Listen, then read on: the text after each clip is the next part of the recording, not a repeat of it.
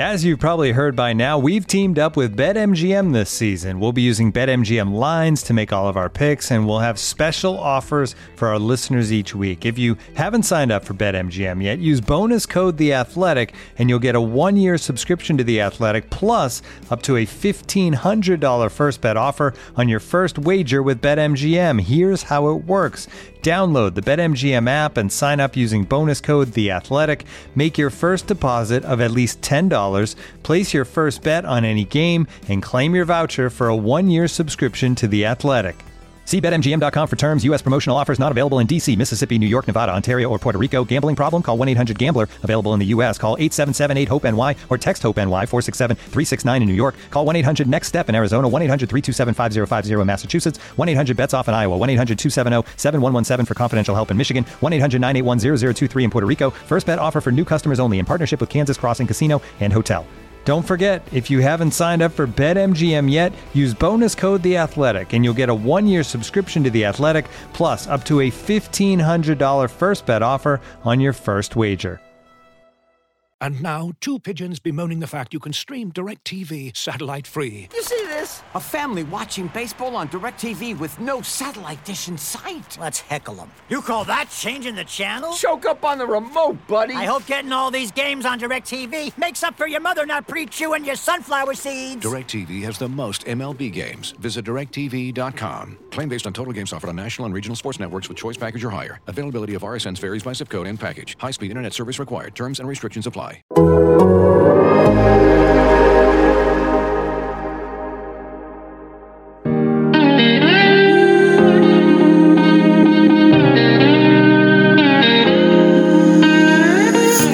culture is the culture. It's 4 to 6 A to B, competitive excellence, and the brotherhood. The plan to win has never changed. So the culture here and the plan to win is always going to be here at Ohio State.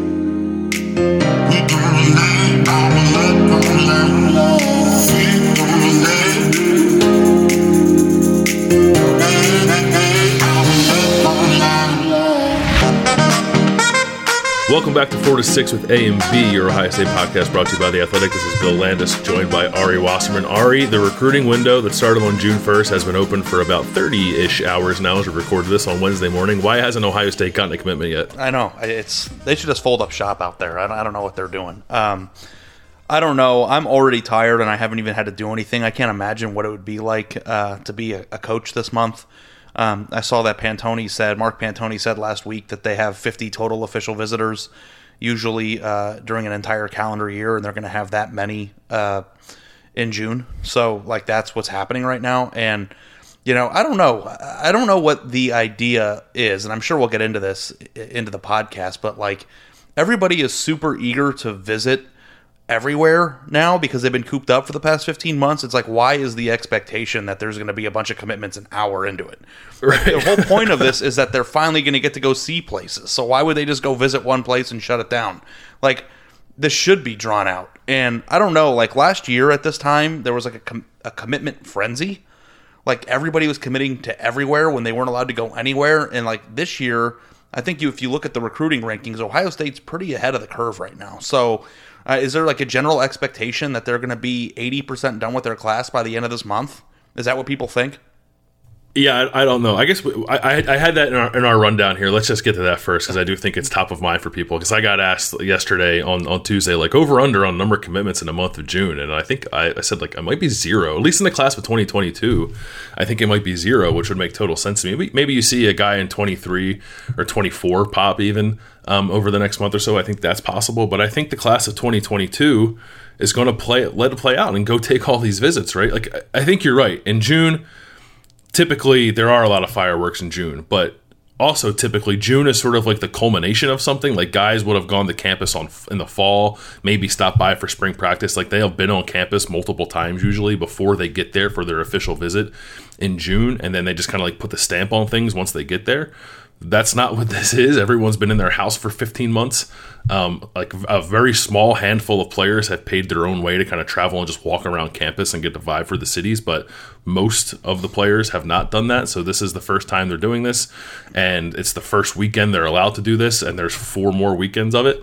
So I'm not really on alert for anything to pop for Ohio State in June as it relates to the class of 22. And that's not to say it can't happen, but I think we need to be maybe realistic about what's happening here. These guys are going to, at least I would hope they're going to kind of try to do their due diligence and take all these visits now that they're allowed to. It's like the only thing that you could think of is if somebody really, really loves Ohio State, they feel like they're 95% sure they want to commit, they go and then they see the last 5% by experiencing what they couldn't experience. And I think that people have to keep in mind that despite the fact that they were only on Zoom, they've been inundated with conversation more frequently than they've been used to in the past.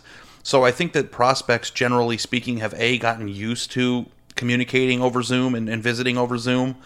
But B, now have an abundance of information based on these never-ending conversations to feel like they at least know what their top 5 is heading into this part of the year.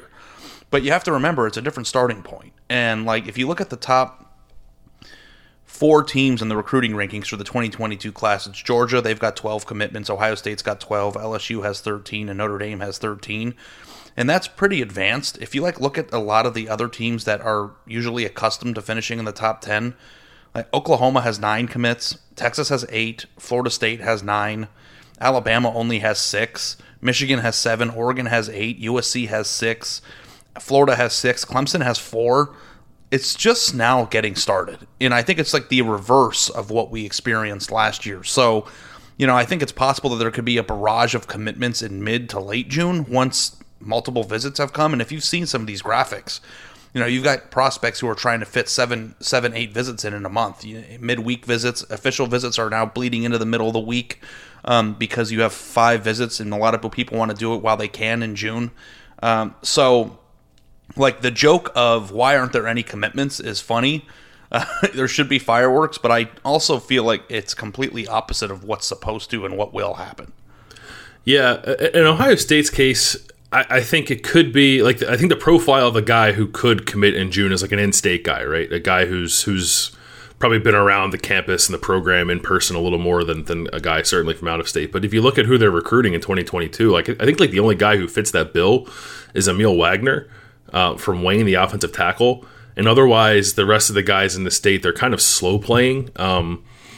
There's a kid, Carter Smith from Olentangy Liberty, who is on campus on Tuesday for an unofficial visit and then got invited for an official visit, which I think is noteworthy. He's an offensive tackle in the class of 2022, has some Power 5 offers, looks like the kind of kid we typically see sort of blow up over the summer and ultimately maybe end up getting an Ohio State offer. Like if something happened with him and he got offered in June, maybe he'd commit.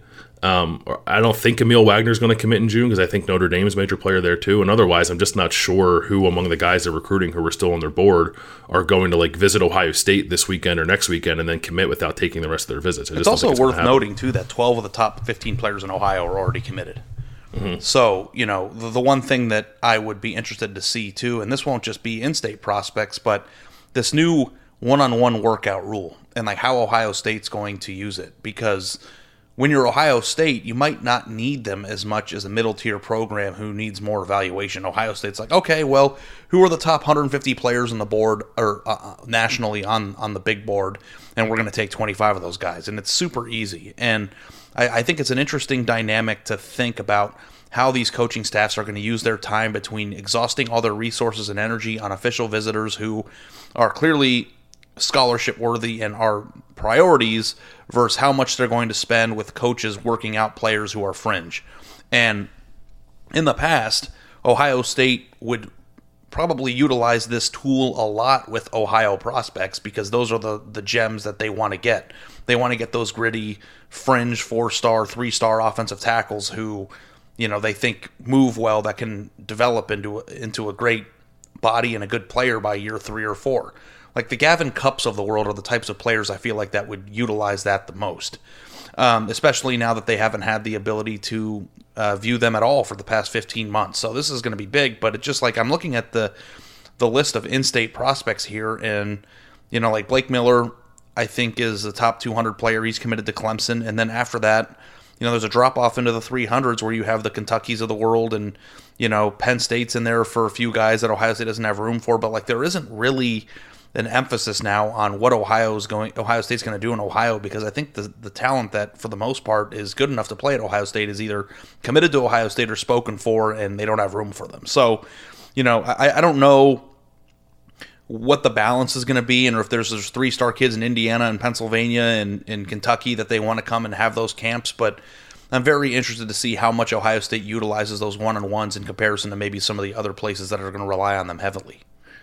They are using them. They've done that already. We're one day into this, and they've done it. Like the Carter Smith kid that I mentioned did work out for them yesterday, Tuesday. Delian Bradley is a 3-star safety from Springfield, Ohio, worked out for them on Tuesday. But both of those guys, I think, they're the kind of player, you want to see them in person, get a feel for them, see how they've kind of matured physically, get to know them personality-wise. But they're still, I think, back burner players, right? I don't think you take Delian Bradley unless you know you're not going to get Zion Branch and Xavier Nwankpa. And I don't think you're going to take Carter Smith unless you know you're not going to get, I don't know, one of the 5-star tackles you're after, or Emil Wagner or Addison Nichols. I think these are guys you kind of try to keep warm. But these one-on-one workouts where you get to work for an hour with one coach and no other players, which is kind of bizarre, can give you a feel for that, especially after a year where you didn't get to go watch these guys play on the field as high schoolers. Yeah, I think it's kind of funny that Pantone can't watch. He can watch. He can't be on the field and participate in it. They can observe. Film it. Yeah, they can observe, but they can't get up. I mean, teams are going to skirt that, right? No one's there watching. Whatever, who cares? I don't care if they do skirt it. But I think technically the rule is one coach, one player, and everyone else can observe. Yeah, it's just really funny to me because these are the guys that are doing 95% of the evaluation. So you would think that they would be the ones that were the most involved in this. But the other point I want to make too, it's that it's not only about how fast or how high or how strong, or how fast somebody is or how high they can jump or how strong they are.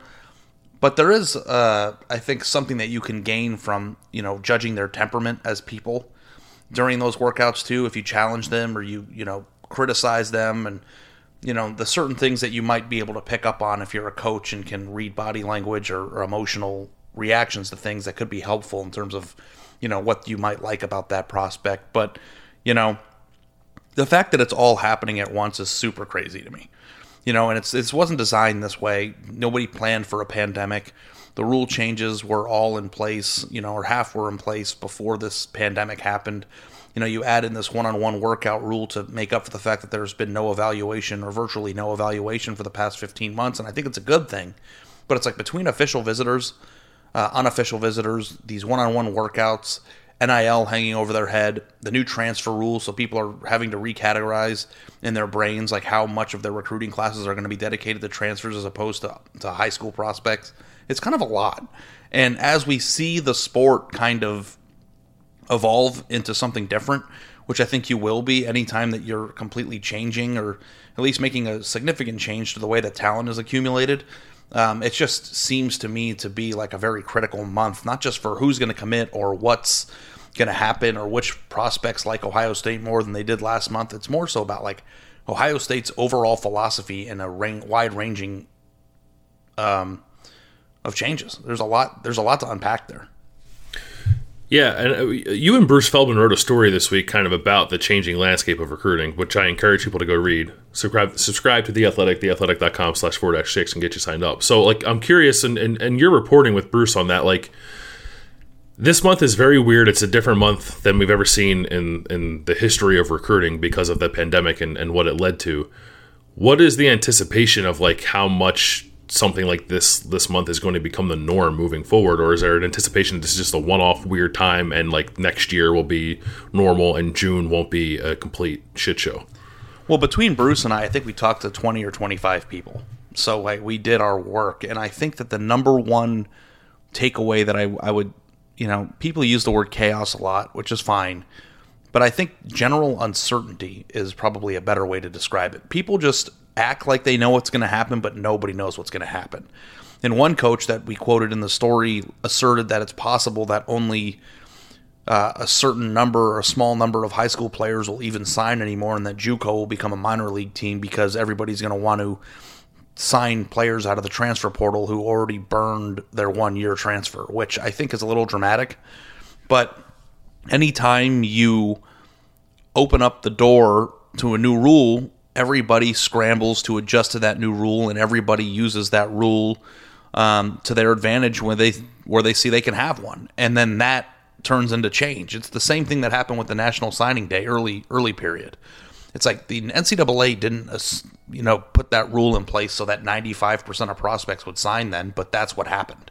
And it's just kind of an interesting thing to track because there's two pieces of evolution, right? There's the rule change, and then there's how we adapt to that rule. And when you're doing it with 3 or 4 all at the same time, especially with different states, with different COVID laws and different legislation plans for NIL, there's just a lot happening. And, when it all happens at once, I don't know if things are going to be set in stone by the end of this month, but I think in 5 years, it's possible we might look back at June 2021 and think that's where this all began. And I just don't know, is Ohio State going to start signing 7 to 12 transfers a year and then only taking classes of 13 or 14 out of high school? Or are they just getting the best players out of high school and it doesn't apply to them? It's just a very interesting thing because I think coaches are going to try to have a roster. What percentage of the roster does Ohio State have to have of players who already burned their one-time transfer for them to feel comfortable? And it's that's part of it's almost like a keeper league, right? Where a fantasy league where you have players that you want on your roster for X number of years, but their value fluctuates based on whether or not you can keep them for the next few years. If there's a time limit, and it's just those aren't the same exact thing, but a player's inherent value might be higher now if they've got to go jump through more hoops to leave your program. Right. It's just I don't know how Ohio State's going to do it. My inclination is to think that Ohio State will still mostly build with high school recruits and not be a team that has close to double-digit spots reserved for transfers every year. I just don't think that OSU is going to do that because I don't think they'll have to do that. But it was interesting when we talked with Mark Pantoni last week. He kind of I forget exactly what he was asked, but he was not asked so pointedly that it led him to this response. But he said the last year allowed him to do more scouting. And when he meant that, he meant advanced scouting to help the coaching staff week to week during games. But in the course of doing that, he was keeping an eye on players on other teams in case some of those guys went into the portal. So Mark Pantoni's job and the job of the player personnel directors across the country has shifted dramatically because there's an entire other pool of players now that they have to scout in addition to all the high school players they scout every year. And somebody said in our reporting that they think that there's enough people in the transfer portal to completely field all of Division I football. And I don't know. I've never looked at the portal myself. I know. Don't you have access to it? I don't. I ask people who do. Yeah. So I don't know. I don't know how they decided. The football numbers. Random reporters at The Athletic have it, but yeah, there are a vast number of players in there, and it's just if you're Michigan State, do you want to take the 3-star developmental player out of high school who hasn't transferred yet, or do you want to take the transfer from Louisville who has started 1 year or a half of a year and can't transfer again? And it's depending on the pure total of players in that portal, you might have coaches who are signing 5 to 10 high school players in a given year and only taking transfers. And then on top of this, too, the one thing that we haven't even mentioned, I didn't even mention on Andy Staples' show, but it's just what are we doing with the surplus of kids that don't have spots right now because of the extra year of eligibility that was handed out last year? They rewarded teams, not rewarded, they gave players who lost their senior seasons an extra year of eligibility, but everybody got that extra year, which means that there's an entire class of kids that might not have a spot. One way or the other. Some players left, some came back, but what are we doing about that? It seems nothing. Yeah. It seems like a logjam of talent. I'm just wondering, if JUCO going to be different in 5 years than it is right now? I think we view JUCO as guys with academic problems or people who flamed out of college and need that second chance to get things right. But it's possible that JUCO might be the minor leagues for college, while college is the minor leagues for the NFL. I could see that happening. Yeah, I think I can get on board with that. I don't know. The thing you shared earlier from that one coach sounded a bit dramatic to me, like you said, but I do think there are going to be players who are kind of stuck in that little bit of like purgatory, for lack of a better word. What if it's 30% of them? I mean, it could be that high. I guess it depends on how many. I don't know the numbers on football. I know the numbers on basketball because they're just a little more widely reported, and it's something like, I think like on average, like there's 3 players per team in the transfer portal, but there are like 350 Division I basketball teams, so that's a lot of players. It's like 2,000 players. And people leaving programs create spots too, so I understand that. But I'm not even just talking about transfers that are going from Division I to Division I, but I'm talking about, really good players from the MAC or the Group of 5 going into the Power 5, and it's like these. I think it's possible that there could be an influx of talent in the Group of 5 and JUCO ranks as a result of what's going on right now. Mm-hmm. Yeah, I think that's true too, because what I would hope would happen is like a kid puts his name in the portal, there's just nothing out there for him. Like he can go back to the team that he transferred from, but like that's not going to happen. I mean, it'll happen in some cases. I know Texas just had a linebacker who was in the portal come out and go back to Texas, which probably is a good sign for Ohio State's pursuit of Pallier and Gatiote. But I don't think that's going to be the norm. I think more often than not, once you open that door to go into the transfer portal, the team you're leaving is not going to welcome you back, or the percentage of that chance of that happening is minuscule. Yeah. So it's just kind of, a critical time in the sport. And, it's funny because the people listening to this podcast love Ohio State, and all the issues that surround college football, like 85% of them don't apply to Ohio State because they like live in their own world with Alabama and Clemson and Georgia. But it does impact the teams they're playing, so indirectly it does impact them. But if Ohio State takes 12 top 100 players every year, they're going to take there's nothing more pure than getting the best overall talents out of the high school level. It's like drafting, the top level prospect baseball team out of high school. Like you want the best young talent, but it's amazing to me how much more freely talent is going to be able to drift from one program to the other now. Yeah, and this isn't unique to the Big Ten, but we'll just mention it because Ohio State's in the Big Ten, and that's what we're talking about. Like I think the complexion of the Big Ten and how many of the teams in this league build their rosters is going to change because of this. Like I don't think it's going to change Ohio State.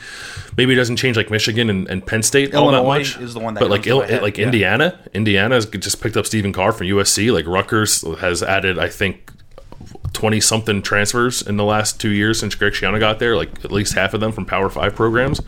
Michigan State, who you mentioned, I think is going to do it to help expedite Mel Tucker's build there. So like everyone but the top 3 or 4 programs, I think, in every league are going to try to build their programs this way because it's probably a little easier and it speeds up the process of becoming a respectable team a little bit. Yeah, I'm actually curious too, because right now when we think of transfers, Ohio State got the best transfer in the history of the portal.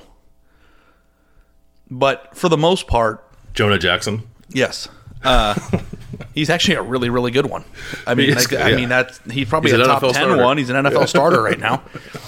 Looking for an assist with your credit card, but can't get a hold of anyone? Luckily, with 24/7 U.S.-based live customer service from Discover, everyone has the option to talk to a real person anytime, day or night. Yep, you heard that right. You can talk to a real human in customer service at any time. Sounds like a real game changer if you ask us. Make the right call and get the service you deserve with Discover. Limitations apply. See terms at discover.com/creditcard. And now, 2 pigeons bemoaning the fact you can stream DirecTV satellite-free. You see this? A family watching baseball on DirecTV with no satellite dish in sight. Let's heckle them. You call that changing the channel? Choke up on the remote, buddy. I hope getting all these games on DirecTV makes up for your mother not pre-chewing your sunflower seeds. DirecTV has the most MLB games. Visit DirecTV.com. Claim based on total games offered on national and regional sports networks with choice package or higher. Availability of RSNs varies by zip code and package. High-speed internet service required. Terms and restrictions apply. I'm wondering if the perception of the portal is going to change as a result of how freely you can move from one team to the other now. Because right now I kind of feel like people view the portal as cast-offs or players who didn't make it at their former roster who are just trying to find a place to get on the field faster. And that's probably true for 75% of the guys. It's like funny because that was ultimately true for Justin Fields. Doesn't mean he wasn't great. But I'm wondering if the quality of talent in the portal is going to increase because of the ease of transferring now. Like, even if the player is really, really good and started, doesn't like his situation or doesn't feel at home at that program, or instead of feeling like he has to sit out, he can be like, I'm going to transfer wherever I want right now. I just don't like this team anymore for whatever reason. If this is just going to happen more often, if the portal is going to be, if the top 60 players in the portal every year are borderline All-American bona fide starters that are going to be going from team to team, right? Like Henry To'oTo'o, is that like the example of what's going to be around now more regularly? Well, is that a bad example because he's like from a program that's undergoing? They had a coaching change, yeah. But I do think there's some of that too. But I also think that's applicable to like this corner from Tulsa, Caleb Evans. Like, he's really good, and I don't know, like probably going to like Notre Dame or something. And like, I can't imagine he left Tulsa because he felt underutilized. Like, he was probably the best defensive player outside of Zaven Collins, I guess. But there's an opportunity to better your situation, and I think a lot of guys are going to take advantage of that. How much do you think people will leave Michigan State to go to Alabama? I think there might be a lot of people who would want to leave Michigan State to go to Alabama. It's just a matter of whether or not Alabama would want them. But who's the best player of Michigan State's era the last 5 years? Oh. That's tough. Okay, let's just use Connor Cook as an example. Connor Cook, yeah. If Florida State needs a starting quarterback for whatever reason, is the reigning Big Ten all Big Ten quarterback from a team that's not going to beat Ohio State going to go play for Florida State now? No, I don't think so, because that's like, I think that's at best like a lateral move, right? Because you're going to go to Florida State, you're not going to. Okay, well, let's change Florida State to Clemson. Yeah, if Clemson needed a quarterback, for sure. Although Dabo doesn't take transfers, right? Isn't that against his rules? Okay, let me come up with them. Georgia. Sometimes I miss you, and sometimes I want to slap you in the face, and this is both. No, but it's like JT Daniels going to Georgia, right? Yeah, I don't know, like or USC. I mean, all I'm trying to say is, will an all Big Ten player who has his starting spot locked up go to a place that has better tradition, bigger stadium, better history? Just because he wants to. Yeah, like Michael Penix Jr. go play for Georgia if they needed a quarterback. Yeah, this is when you tell me that Georgia has back-to-back 5-star prospects, but I'm just coming up with fake. Yeah. I know. I think that scenario is likely to happen in the years to come. Yeah, because it's just like teams can get decimated. Yep. And like now you can transfer interconference. So like, what if the best player at Penn State? What if Caden Saunders wants to play at Ohio State in 2 years and is really good? He transfers without penalty. Yeah, I know. He's eligible. It's just insane. And it's like, we talk about NFL free agency is fun and the draft is fun because it's chaos, but it's like, are we on the verge of that in college football? Where you have transfer rumors or like fans at stands holding up transfer here signs, or or a player who's a sophomore who just had a breakout season, are other fans going to be like, why are you wasting your talent there? Like, I don't know. I get, and that's where like I'm very much in favor of empowering the players, player agency, all that stuff. But that to me, like that drastic like freedom of movement is to me where I think like college football starts to like fundamentally change in a way that I'm not so sure is good. Like, if there's a coaching change, absolutely, you should be able to leave and play right away. If there's stuff going on with your family, you should be able to leave and play right away, not have to go to that antiquated waiver process, like whatever. I think, by and large, the one-time transfer is very good. But in those specific situations you're talking about, guys just says, like, you know what, this team stinks, so I'm going to go play for a team that's better, even though I've been treated really well here and have no other reason to leave other than I want to be on a better team. Like, that is where it gets a little dicey. Okay. Just for fun, I went and pulled up the all Big Ten teams from last year, and the all Big Ten quarterbacks were Justin Fields, Michael Penix Jr., and Peyton Ramsey.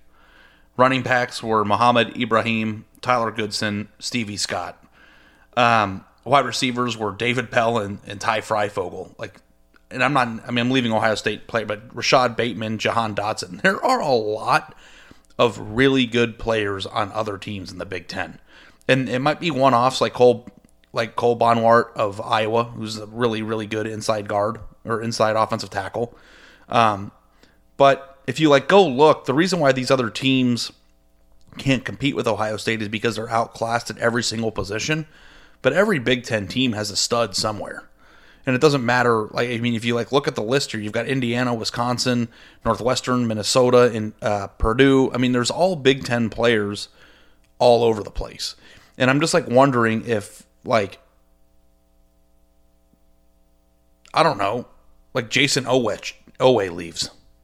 Or is he just so integrated into Penn State at that point? And like, was Greg Newsome the second leave? Northwestern. Yeah.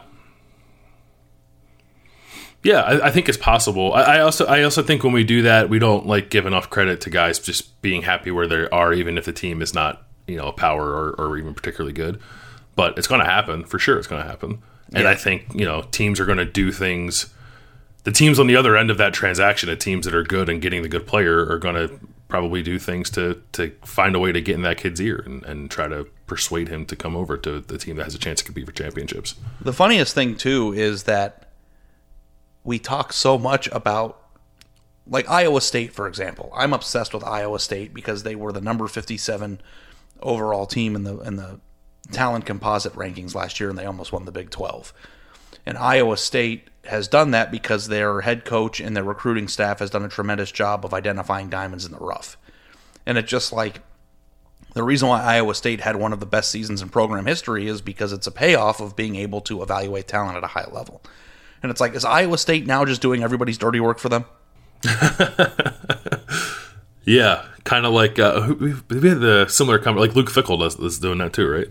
Is like Luke Fickell going to just develop the nice future wave of Ohio State defensive linemen or linebackers? No, my guess would be no. I don't think it's going to be quite that dramatic because Cincinnati is good and is going to compete for conference championships, and who knows what the playoff landscape is going to look like too.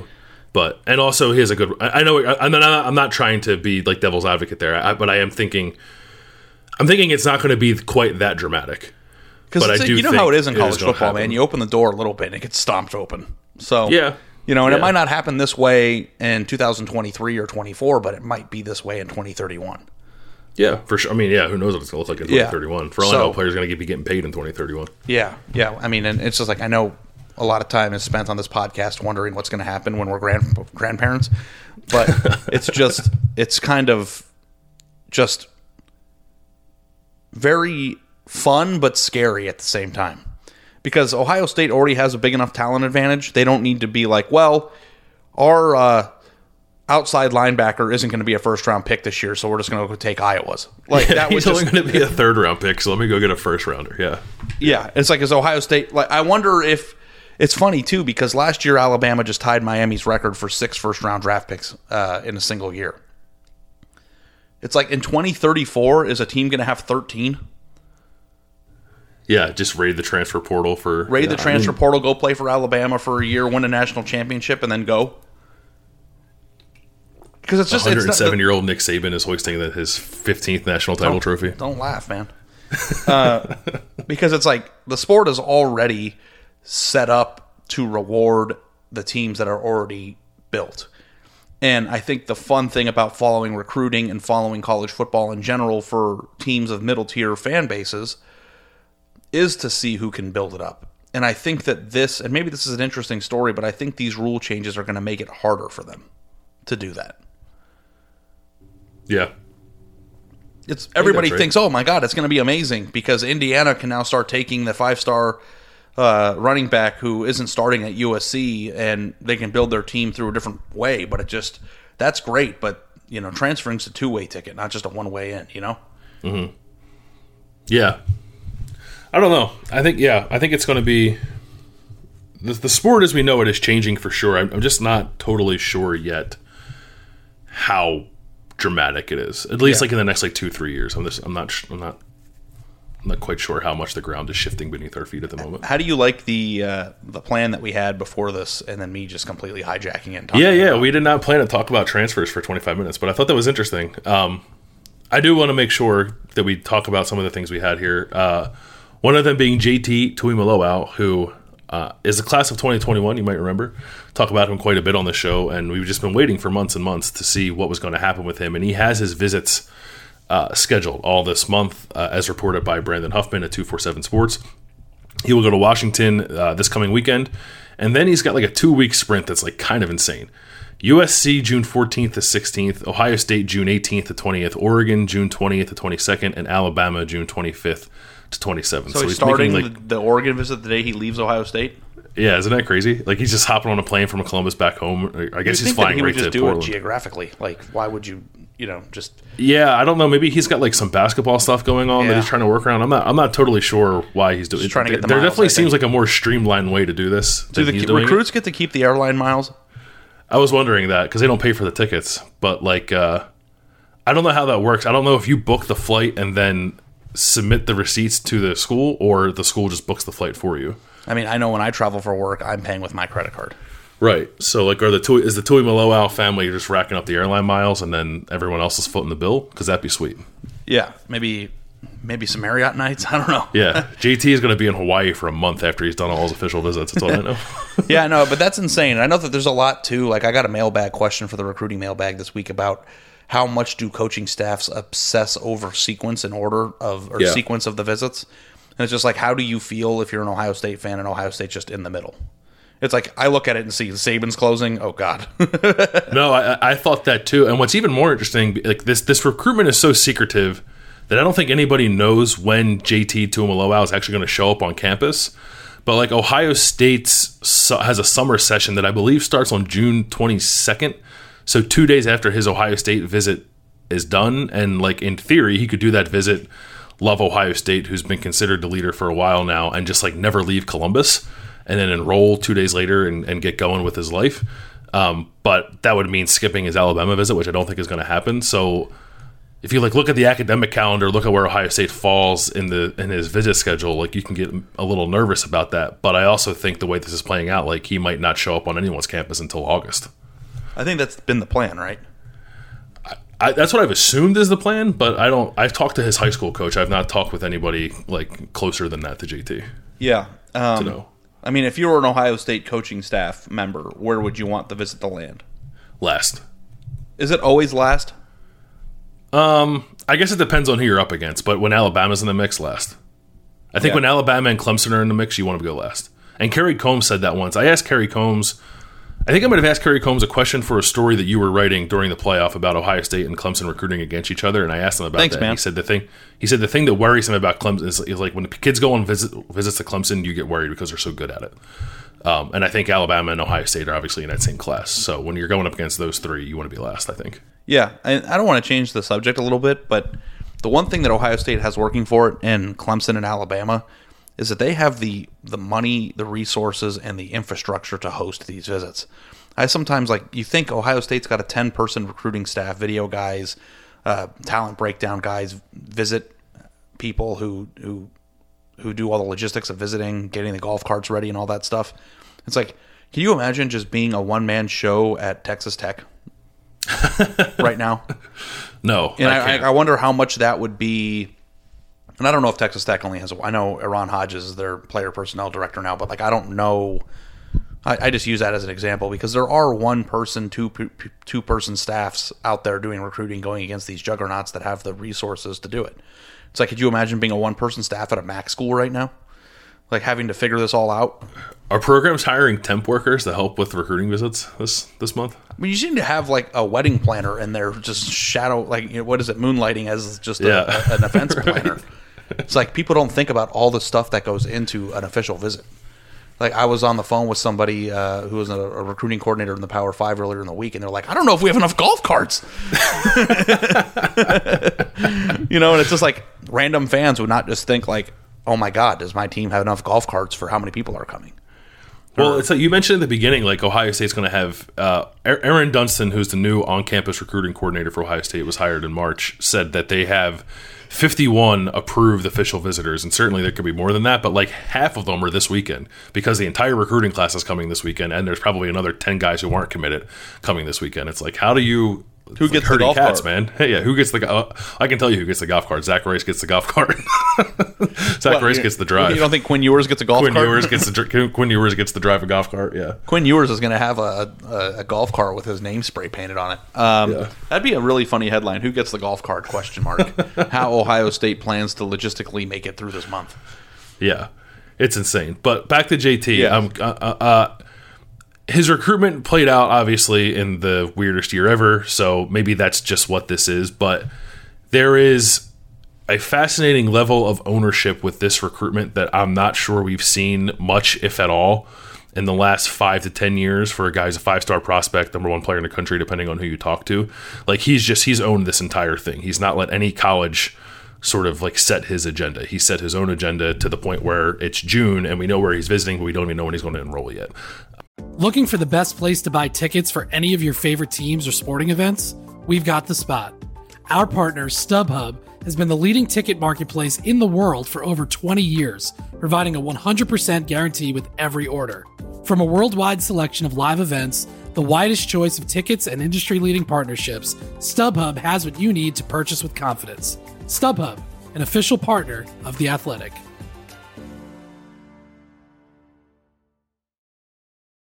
You ready? Showtime.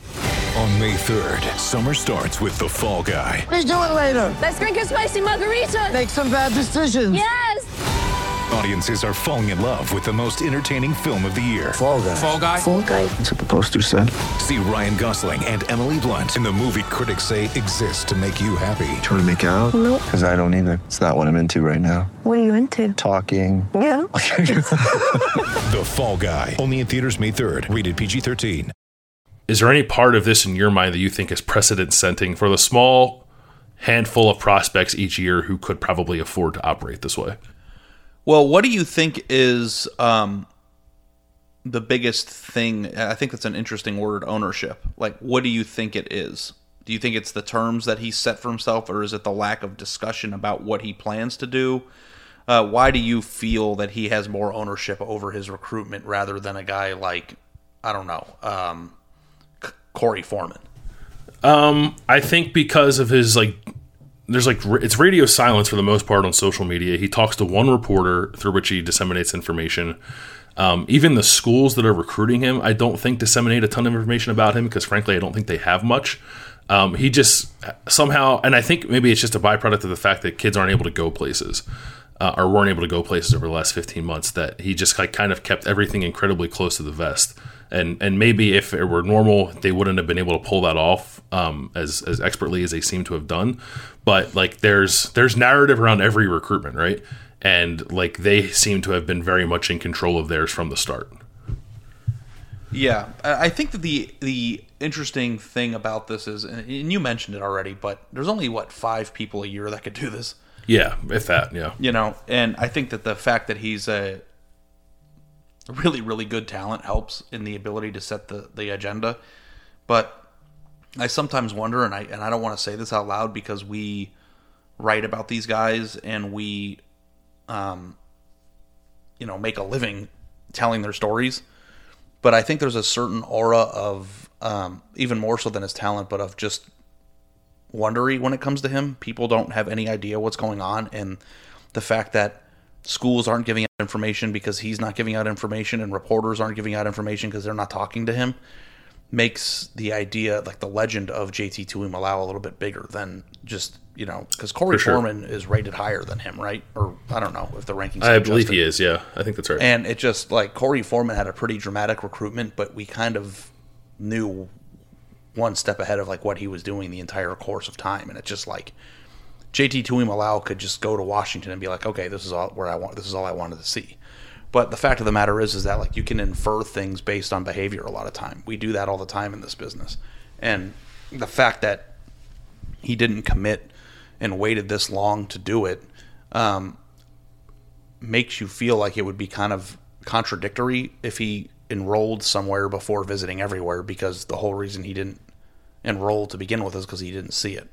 And if he only wanted to see one place, then, the whole thing of, he could have driven to Washington and, he's in the Seattle area. So the one thing too is that, I think who who's the running back at TCU? Zach Evans. Yeah, last year he was a late signee and had a lot of weird things happening, and that was exciting. But I think the fact that he's waited this long to do it is also added to the intrigue, and the reason why he waited to do it this long is because of a circumstance that hopefully won't reappear again.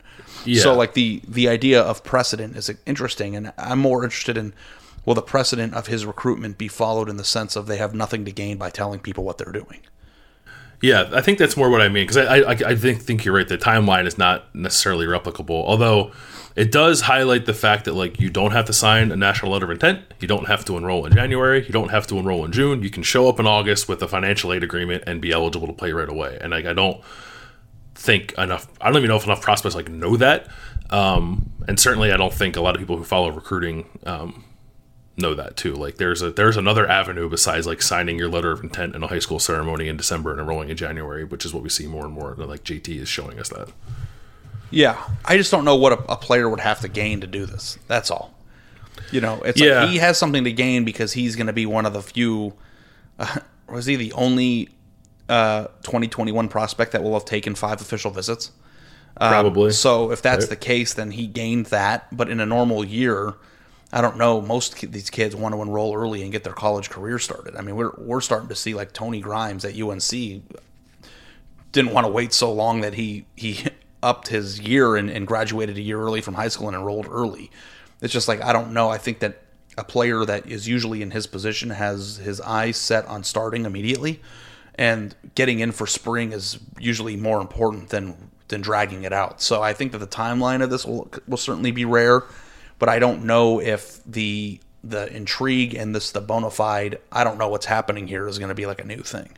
Yeah, I think that's where I'm at too. The timeline is just so jacked up that it's not. I mean, hopefully we're not in a position where that has to happen again. All right, before we wrap up, do you want to run through a couple guys who are visiting this month? Yeah, why don't you go ahead and take the offensive line show, and I'll just put my head on a pillow. Yeah, okay. So we're not going to highlight all the visitors because there's like across all classes there's like 200 of them, maybe even more than that. But some of the guys who are officially visiting the 2022 class that we think are important and like at the top of the list of guys you'd like to see Ohio State get a commitment from. The guy at the top for me is Zach Rice, offensive tackle from Lynchburg, Virginia, the number 1 tackle in the country, is visiting this first weekend with a bunch of Ohio State's commits, which I think is noteworthy, but he's also got a bunch of visits after that. And it's the same thing we talk about all the time, right? It's like they gotta, at some point, I think they need to win one of these national 5-star offensive tackle battles. And it's not to write off the fact that they got Paris Johnson or they got Nick Petit-Frere back in 2018 because of a connection with Greg Schiano, but like, get in the mix for a 5-star offensive tackle where it's like Alabama and Oklahoma and Georgia and Clemson and whoever, and like win one, because they haven't won one in quite some time. And I think Zach It's just Rice, odd. It's just odd. It's weird because they've done it with interior offensive linemen. They're just not with tackles. So Zach Rice is in that boat, and I think Cam Dewberry, who's visiting at the end of June from Texas, who's lower ranked than Zach Rice, but still a 5-star prospect, is the same kind of deal. So like those, in terms of positional needs and like splashy commitments and stuff that would like make me think even more highly of what Ohio State's doing recruiting wise, I think it starts with those 2 guys for me.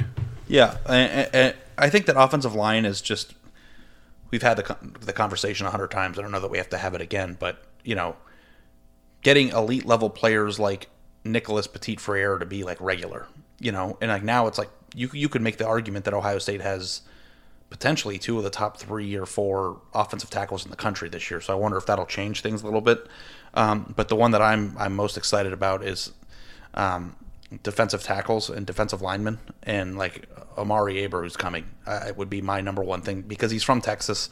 I think there's obviously that pool of, will Ohio State continue that pipeline, there? I know Oklahoma's firmly in the mix there, and they are like, their number 1 thing is get elite defensive linemen, So I think that there's a lot at play for a kid in the Dallas area who I'm going to try to go see. I don't know if I'm just trying to pump myself up, but he is the type of guy too. It's like national defensive lineman. I don't know. You could make a case that Larry Johnson isn't necessarily. I mean, Jack Sawyer and some of the guys that are in this class. I'm not saying he hasn't done a great job, but I think Larry Johnson's resume doesn't necessarily match what he could be doing from a national level at that position. Yeah, he hasn't. I guess you can make this argument that he hasn't had to go outside of Ohio to get that guy the last few years. Like he got Zach Harrison in 19, he got Jack Sawyer last year, but like Chase Young was the last guy in 17 out of Maryland that you could, I think, consider like a national guy, like a Corey Foreman type player. And this guy isn't necessarily that, but he's a top 25 player in Texas. Yeah, yep. And I think he could play inside, outside. It would also, in Sark's first, and I guess you don't put it too much on Sark, but like you want to talk about Ohio State's momentum in Texas. If Ohio State puts together a 2022 class that has Quinn Ewers, Caleb Burton, and Amari Abor, and who knows, like maybe like Jalen Early or something like that to get an offensive lineman out of Texas too, if they could do that. That would be a hell of a statement, I think, by Ohio State to continue to do that while Texas seems to have like a little bit more juice than maybe it's had in the last couple of years. So he's a big one. And another defensive lineman on the subject of one-on-one workouts, Kristen Miller, a defensive tackle from Ellenwood, Georgia, which is where Antoine Jackson is from, has an official visit scheduled for later in the month, but is on campus on Wednesday doing a workout with Larry Johnson, which I think is noteworthy when a guy goes out of his way and pays his own way to go do that. He's a borderline top 100 defensive tackle. They don't have one in this class yet. I think that's a position of and that's need. where I think Larry Johnson can excel too.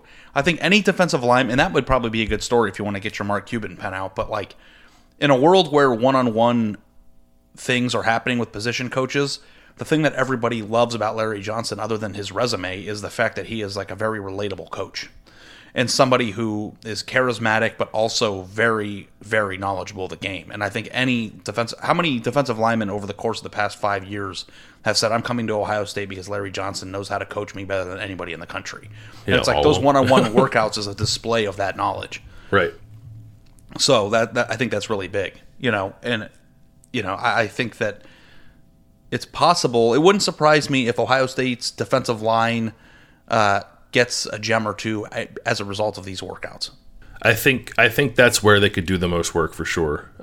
There's some stuff with the guys in the secondary too. Zion Branch, Xavier Nwampa, who we've mentioned before, I think are two guys who are worth keeping an eye on. They're visiting this first weekend too, but it's going to be a busy weekend of visit or busy month of visits, for Ohio State. Camps are happening as well. There's actually camp happening today, which clearly I'm not at because we're doing this podcast. But I'm going to pop over to the Woody for a few of them here over the next few weeks to get an eye on who Ohio State's working out, who's getting the most attention. I think it's always fascinating, like who they pull into the Woody for individual workouts and who they divert their time to at these camps. And there's always like surprises that emerge too, particularly with in-state guys. So I'm glad we're here. I don't know. Like those days are long already, right? Going to those one-day camps over at the Woody, but it's been a while since we've been able to do that. So I'm excited that it's happening. It's like those one-day camps at the Woody. It's always like really good players come, and some of them are so good that you didn't realize they were good before you got there, and then it's always the he's going to Urban's office. It's like I wonder if those days are going to be replaced by the one-on-ones. It feels like The Bachelor. We got a one-on-one date. The camps are the group date. I think they could be for 22s, but not for 23s, because I don't think 23s are allowed to do that. I think that's only for rising seniors are allowed to do those one-on-one individual workouts. And frankly, unofficial visits. Frankly, you lose a little something with those, I think, because like for instance, I don't know, it's like Sonny Styles is camping at Ohio State today, and it's like Sonny Styles is clearly a guy you want to get your hands on for a one-on-one workout at some point. But I think there's more to be gained by putting Sonny Styles in competitive situations where he's like actually having covered people rather than just like running around cones and shit like that. So I like the one-on-one. I think it's a good thing for the players and coaches to have, but I still think you probably get more out of normal competitive camp situations than you would in that. And like, there's no wide receiver versus DB stuff. That's absolutely right. That's a great point. Especially because at those camps you might be going against a 5-star receiver. But I wonder if, how I think we view these one-on-one workouts as like, you have to work out for an hour for an assistant coach and you need to prove you're athletic and good enough to get that offer. But it also could be used as like, you're a 5-star prospect. We love you. You're number one on our board. We'll take you right now. But if you want to know what it's like to be coached by me, let's go have a workout. Right. And it might not just be like, to prove your worth. It might just be almost like a trial date where you just go out with somebody where you don't know that well and you feel like you like them, but you really get a chance to get an understanding of what it's like to be coached on the field by that person. And I think you kind of get that to a certain extent in the camp setting because these assistants work the camps. But I can't imagine what it would be like to be a 5-star offensive tackle from Dallas, or defensive tackle or defensive lineman from Dallas who got to learn from Larry Johnson for an hour. And I think that's the key for a guy like Larry Johnson. And I don't think it's something we talk about enough, like the other side of that relationship. Like, obviously, there are guys who just show up to trying to prove their worth to try to get an offer. But if you're showing up, you already have an offer, and you know Ohio State wants you, getting an hour or 2 hours or 3 hours, whatever it is, to figure out whether or not you could see yourself being coached by that person for the next 3 years is pretty important. It's not just the coaches getting eyeballs on the players. It's the players getting a vibe for how they mesh with the coach in a practice setting, because that's where they're going to spend the majority of their time together for the next 3 or 4 or 5 years. Yeah. God, Doc, is your notepad of story ideas just like 6 pages long right now? I have a Google Doc of story ideas. It's pretty long. It's pretty long. I'm regretting. I wish I would have had more foresight, because we're moving. So, like, we're in the process of packing all this stuff up, finding a new place to live in Columbus, selling our house. We're going on vacation at the end of the month, and it's like, this is the busiest month of Ohio State football, like, ever. So the timing of this for me could have been better, for sure. Feeling a little overwhelmed at the moment. My fiance and I closed on our house on a Wednesday and went to San Diego for a week on a Friday, and we didn't move until that Thursday. So that I've been there, bud. Yeah, and that isn't on top of all the work that we have. So, but I do think that you're a pro. You'll get through it. I'll figure it out. It's not. Yeah, I'm not unfortunately going to be able to go to the camp today on Wednesday, but the weather's also kind of crappy, so I'm not too upset about that.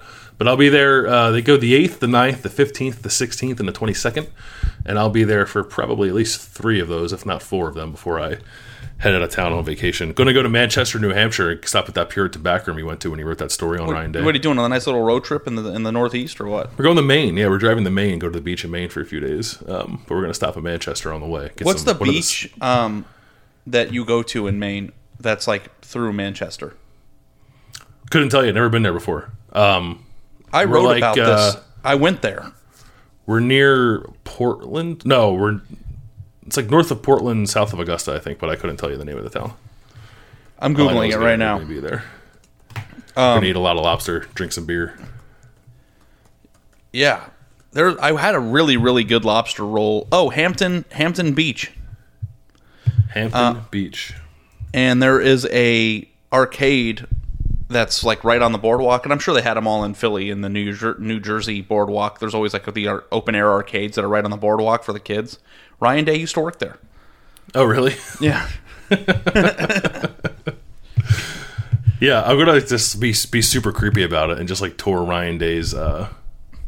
I literally did middle school. Yeah, but you were doing it for a purpose. You were writing a story about it. I'm just going on vacation as a shrine. Text Ryan Day, like, hey Ryan, where should I go now? Like, please. Yeah, you should. He probably would tell you. Lose this phone number. I'll tell you though, the thing that Puritan back room, that place that Ryan Day used to work, that restaurant that everybody in Manchester goes to, is known for their chicken fingers, and I will tell you that they are worth the drive itself. Like, are you actually going to go there? Yes, we already have plans to meet someone for lunch there. Yeah. Okay. Yeah, it's there's a bar area. The portions are heavy. The fries are delicious, and they also have different heats that you can use in a great assortment of sauces, and it's like the gourmet version of Cane's. Oh, wow. Sold. I mean, it's just chicken fingers on a big plate of French fries, but it's all high-quality, good stuff.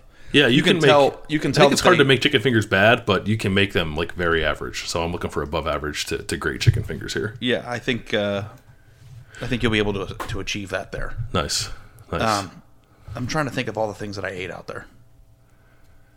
I'll let you know off the air, but yeah, it's definitely worth the trip, and they everybody in that town hyped it up, and I went there. And I'm like, oh, this is gonna suck, because every time somebody hypes up something, and no, it was really good. Anyone who's listening to this who's experienced in New England, we're going to be in Burlington, Vermont for like a day and a half. Are you going to get a bird and snowboard for me? Yeah. Drive through Manchester, and then we're staying in some beach town in Maine. I forget what it's called, but if anyone has recommendations in that general vicinity, hit up your boy on Twitter, BillLandis25, or shoot me an email, blandis@theathletic.com. We appreciate it. And Ari, please send me your itinerary from your road trip when you wrote that profile of Ryan Day. I remember one time I got done really late, and it was like 8 o'clock, and I stayed at a Fairfield Inn next to a shopping mall, and I just smashed food in the food court. It was like kind of a sad meal. But it was just like I didn't have time to go find a cool restaurant. There's that other pizza place too that Ryan Day used to go to all the time. It's in the story. All these places are in the story. I gotta go read the story. And it was a pretty solid slice of pie too. So yeah, if you're going out there and you get fresh lobster rolls and you're doing you're not going to come back hungry. Might try to stop in New Haven, Connecticut on the way because we're going to Jersey from Maine. Might try to stop in New Haven, Connecticut and get a slice or two on the way down there because that's apparently a pretty good pizza city. So I plan my vacations according to where I can eat the best food. If you've not noticed, which if you're not doing it that way, you're doing it wrong. I think most people do it that way. Yeah, and it's a really cool place. The thing I like about Maine and New Hampshire is that these are the types of places that you have to make a point to go to. It's like if you think about all the cities that we've gone to for work, New Orleans, California, the list goes on, Dallas, like these are all major cities that we've all been to through work for like natural or like unintended reasons. Like to go to Maine, you have to make a point to go there. And like I was lucky enough to get to go to Manchester for work because of Ryan Day's history, but when you're there, it's kind of like you enjoy it a little bit more because you just have this feeling of like, I don't know when I'm ever going to come back here. Because it's not something that you would just happen to have to go to. And it's a really beautiful area. And in the summertime, I was there in the summer too. It's amazing. And I heard that Vermont is like one of the most beautiful states in the country. And I don't know if like fall is the peak time, but I heard there's an emerging maple syrup conglomerate up there that you can go check out. And let's be from Vermont and let's have an emerging maple syrup conglomerate. I meant to work in a quote from the breakup at the beginning of this, talking about how busy you were going to be over the next month, and say that's what we in the biz like to call crunch time. And then after June, this is what we in the biz like to call party time. I have an interesting thing I wanted to ask you because somebody asked me this in a text message in a group chat yesterday, and I had no idea how to answer it. And the fact that you brought that up just reminded me of it. We're still recording our podcast, right? Yes. Well, if you're out on this stuff, man, then we'll see you next week. But this is the good stuff, and it's not even food related. Rank these next 3 movies in order from best to worst: Superbad, Forgetting Sarah Marshall, and The Breakup. Ooh, man.